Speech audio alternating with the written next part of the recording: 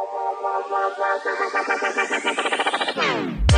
everyone, welcome to the Moto Alliance podcast. I'm Peter Kapsner, and I'm here with the general manager of Moto Alliance, Kevin Book. Hey Book, here we are again with another podcast episode. Here we are. Yeah, pretty exciting today. We've got somebody that we've just met. We've known the company and one of our dealers for a very long time. The owner of the company is Mark Smith, but we are just getting to know a little bit better one of his main powersports accessories managers. And we thought coming into this episode that it was Josh Faucher. The name was spelled Foucher, but we were corrected, were we not? We were. I mean, it was much more sophisticated than Faucher. It was sure. It was like a French derivative of Foucher. It was Foucher, I think is how he said it. And right? I would have never had the confidence to ever lead with Foucher. Never in a million. For sure. So we better bring him in just to clarify this is what we got. Josh, we do have this right now. It's Foucher, right? Not Faucher? That's correct, Foucher. Is there anyone in your life that you've met for the first time that ever led with Foucher, that just saw the last name and knew right out of the gate that it was Foucher? And you weren't in Paris or something. Right. Well, fair enough. Interestingly enough, no, but there are a couple places, I shouldn't say no, most commonly no, in Canada and down south, like in Louisiana. I was down there for Mardi Gras once, and the hotel we were staying in, it was Mr. Foucher right out of the gate. So Sure. It's rare. It certainly doesn't happen here in Kentucky. I can promise you that. That's awesome. Well, we appreciate you joining us. I think just right off the bat, it would be good to highlight that you really spend a lot of time emphasizing your website and your e-commerce platform, but it's a derivative of MLS Powersports, a broader organization. So just tell us about what you do day in and day out. Where can people find you? All of that. Sure. Yeah. So I'm the PG&A director for MLS Powersports. We have a handful of different online platforms. The largest, of course, we sell on Amazon like most big players are. It's not ideal for everybody, but it is access to a very large swath of customers that we wouldn't otherwise have access to. But our main website for selling anything accessory is going to be awesomeoffroad.com. That's spelled out, no dashes or anything like that. We do also sell OEM parts online, and those can be found at mlspowersports.com, or there's a link to that as well on awesomeoffroad.com. And you guys, you really are pretty well embedded with most of the main manufacturers out there, like us at Moto Alliance, but KFI Products and Super ATV, a number of other powersports accessories businesses. So it's got to be pretty fun, I would imagine, to get to have as many conversations as you do with some of the really cool players in the industry. It is. There's always a lot of, like a better term, a lot of balls in the air. We're dealing with a lot of the big players that are bringing out new products. And we also work with several different manufacturers and trying to get them to either update or improve existing products.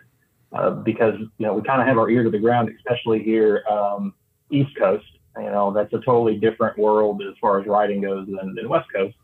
And so the customer's needs are a little bit different, and it sometimes takes some, I don't want to say coercion, maybe convincing that some things need to change if they want to be able to capture this area's market.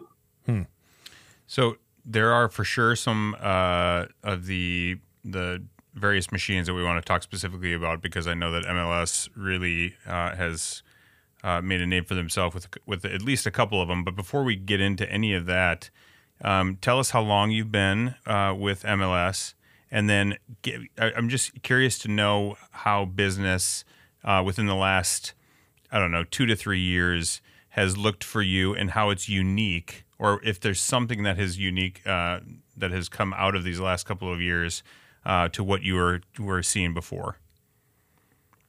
Sure. So I've actually been with MLS for about 3 years. And in that time frame, as a dealership, I'm really lucky because a lot of powersports dealerships kind of treat PG&A as like either a necessary evil or it's their main business, and everything else is a necessary evil. Some names like Partzilla is a great example of that. Parts is their core business, From my understanding, the major unit side, sales side of it is kind of secondary to that. And because they've exploded, right? They do a great job of what they're doing. They cover a very large market, and they're able to have it set up that way. I'm really lucky here at MLS because we're all, the sales side is obviously a huge part of our business, the biggest part of our business at this point. But there's a lot of attention that's able to be given to their PG&A department, and we kind of get to stand on our own 2 feet. And it's been an exciting few years just in growth, specifically online. We've, multiple times over grown year over year, and it's that's attributed to our dedication and effort to take care of customers as a small business would, even though we're serving nationwide, and making sure those customers are taken care of as best as we can. Sure. And I don't know, maybe this is an acronym that's common to the industry, and it just shows that I'm not common to the industry. But PG&A, when you say that, you're talking about what specifically? It's like parts, goods, and accessories. Okay. So anything that isn't like the machine itself, parts, garments, and accessories, excuse me. Mm-hmm. They're usually interchangeable to some extent.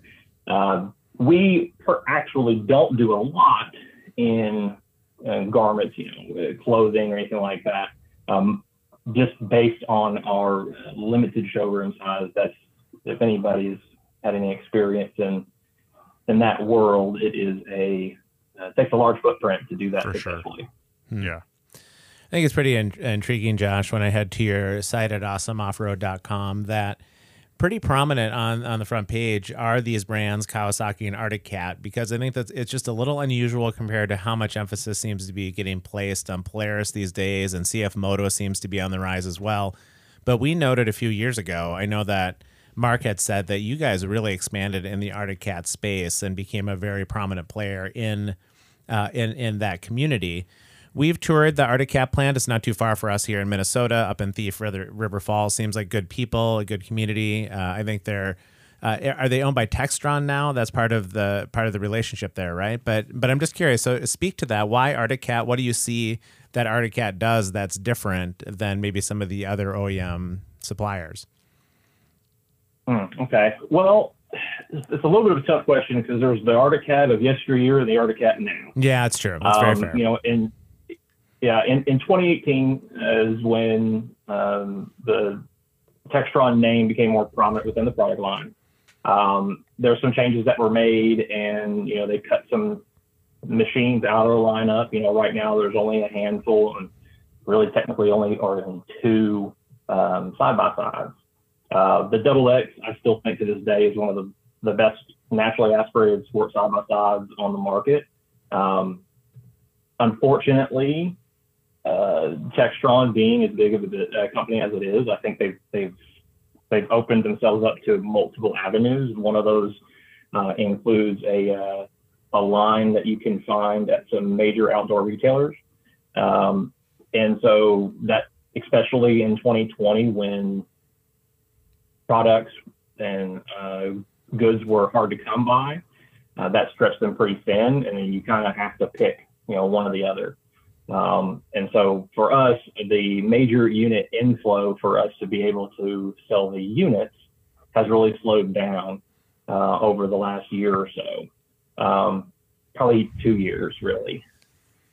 That being said, that machine, the Double X, is a nice hybrid for East Coast, West Coast, but really is a machine that's made to be going fast, right? And a lot of East Coast riding is below 20 miles an hour. Like, you're rock climbing, you're in mud, you're in twisty turnies, and machines that are durable and can withstand that.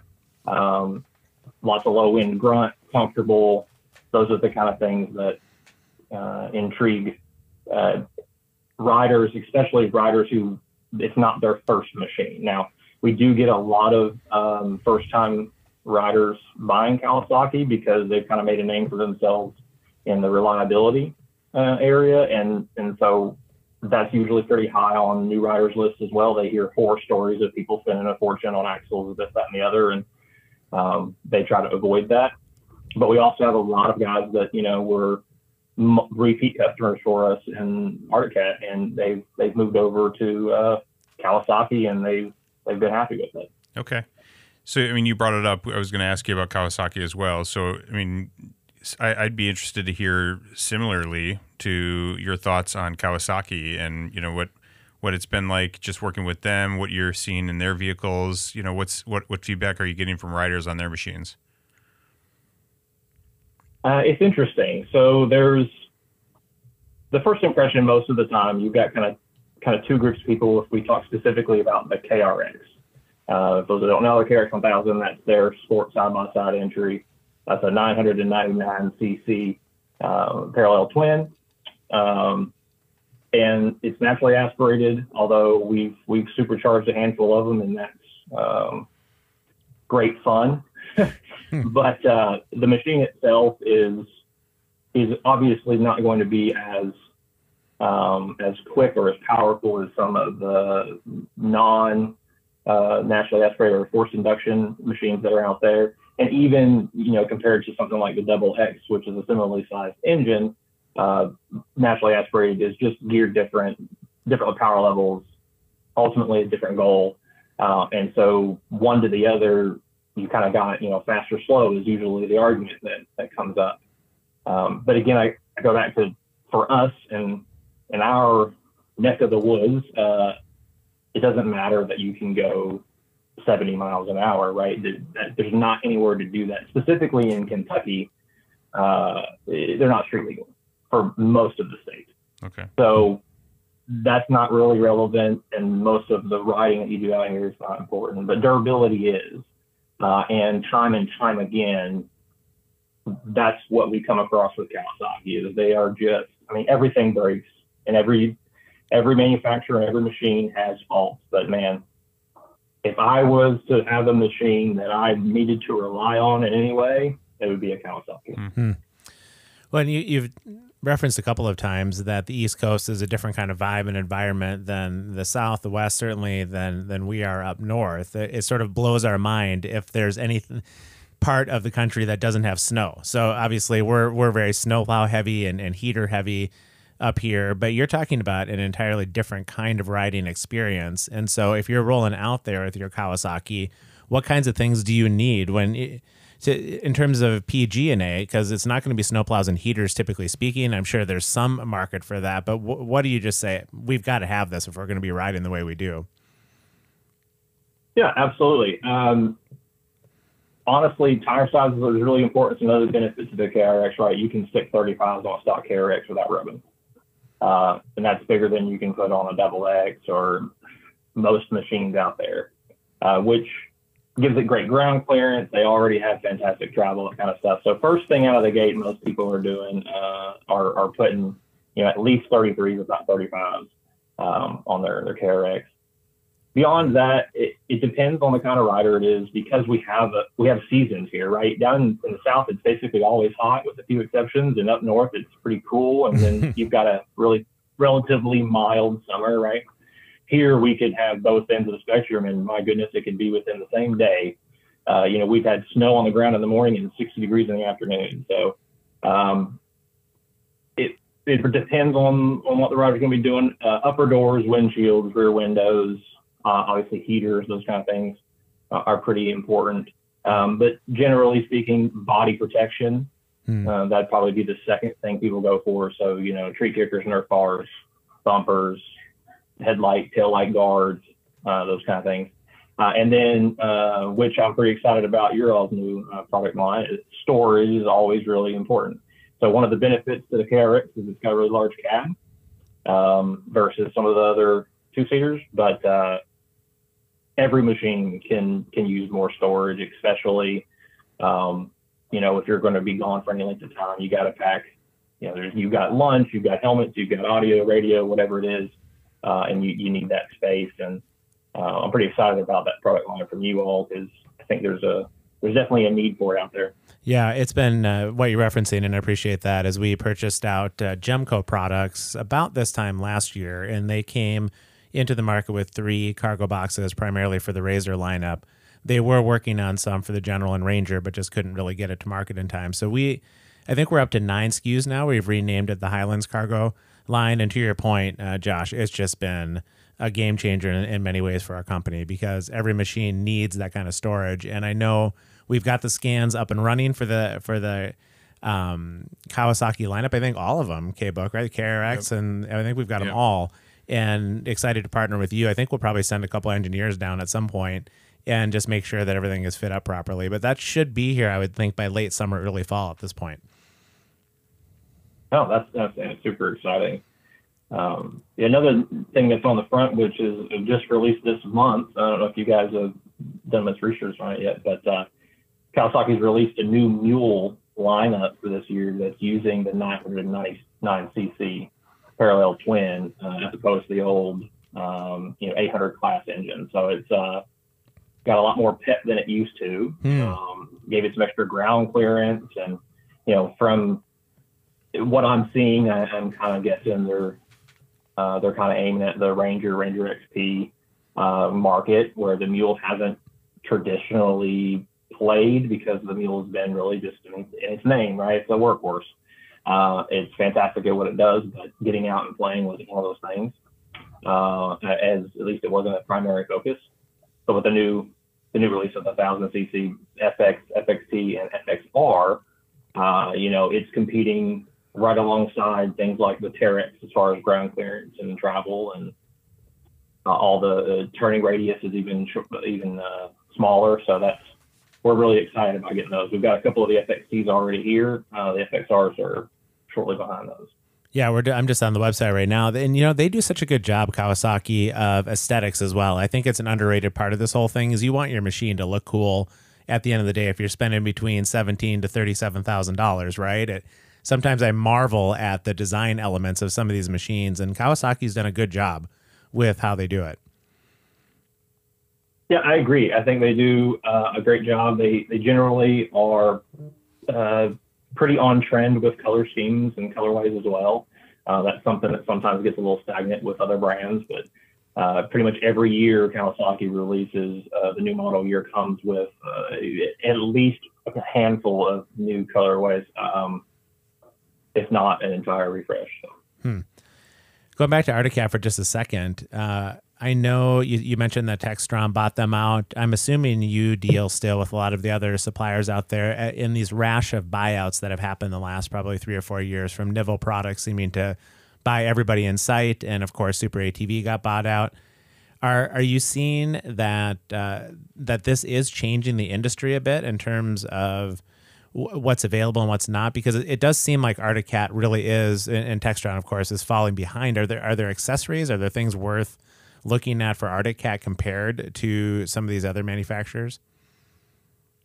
So something that Arctic Cat did really well at the time of the release of XX was they did come out with a huge lineup of factory accessories. And because the XX has became relatively unchanged over the last few years, there are a lot of accessories still available for it. And we still, it's a big seller for us still. And it's interesting because I think when it came out, it was kind of ahead of the game, especially in the naturally aspirated side of side-by-sides.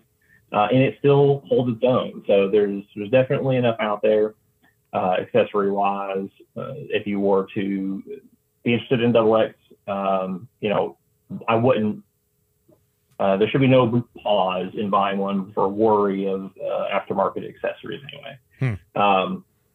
As a broader statement with, the buyouts, like you said, Novell, Super 8TV, I think in generality, or in general terms, I guess it's been a challenge because it used to be, you kind of know what trees to shake to get things done with a specific vendor or whatever the case may be.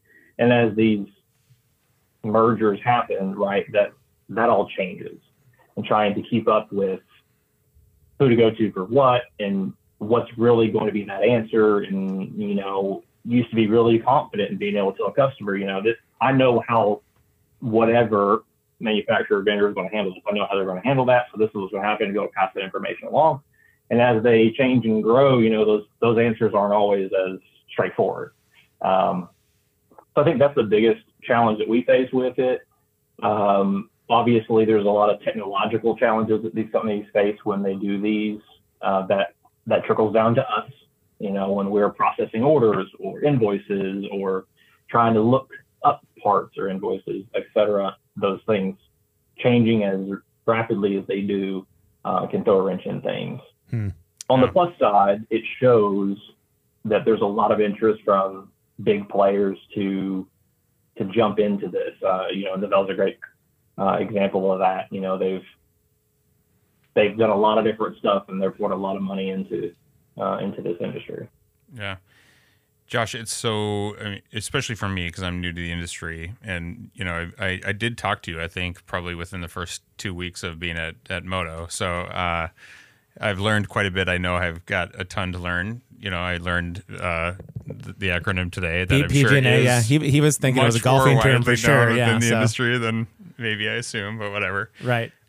So I love having the conversations like this, because I think your perspective, just to even lift the hood a little bit under these types of vehicles within the respective models and manufacturers, really can be beneficial to people as they are invested within one brand or another or whatever.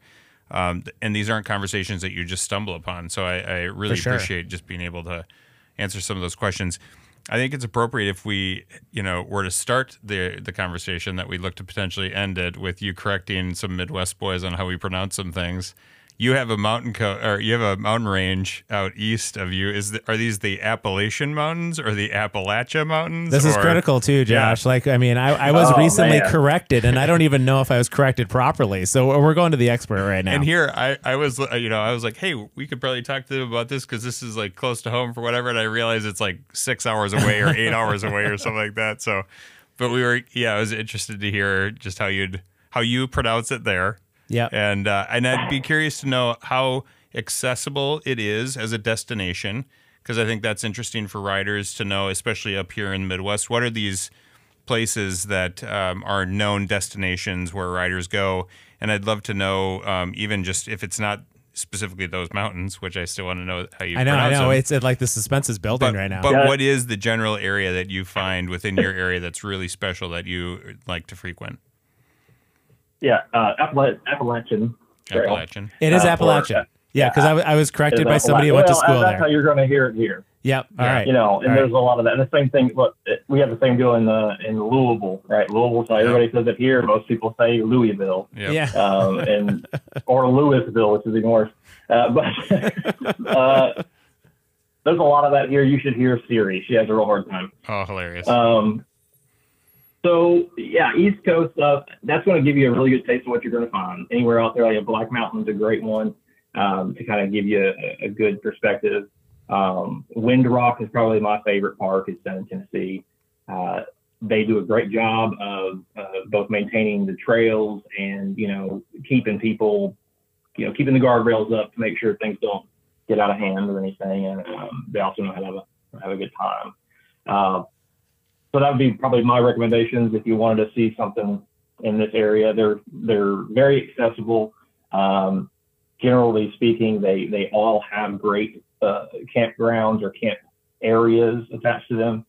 So bring your camper, toy hauler, whatever the case may be. They've got plenty of room and hookups. Most of them also have access to cabins or other like hotels. Those kind of things are relatively close. That's great. Yeah. No. Well, Josh, there's a lot of people that sell a lot of products out there, and it's obviously a huge industry. But we're always just real encouraged with you guys, because you're not just throwing up a website and trying to make a quick buck. I mean, you've been at this. Your whole team's been at it for quite a number of years, and so we just we tell people, go to Awesome Off-Road, go to MLS Powersports. That's where you can get some great stuff from people that know what they're doing. So. I think we've been in partnership with you guys for about 15 years, hoping for another 15 ahead, but just really appreciate all the time you guys spend just getting this whole thing dialed in.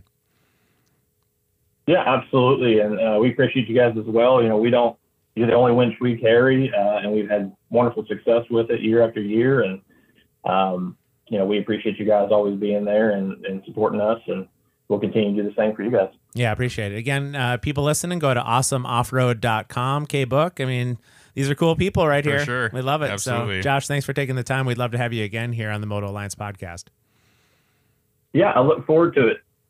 All right. Thanks for listening, everybody. We'll catch you soon on the next episode of our Moto Alliance podcast.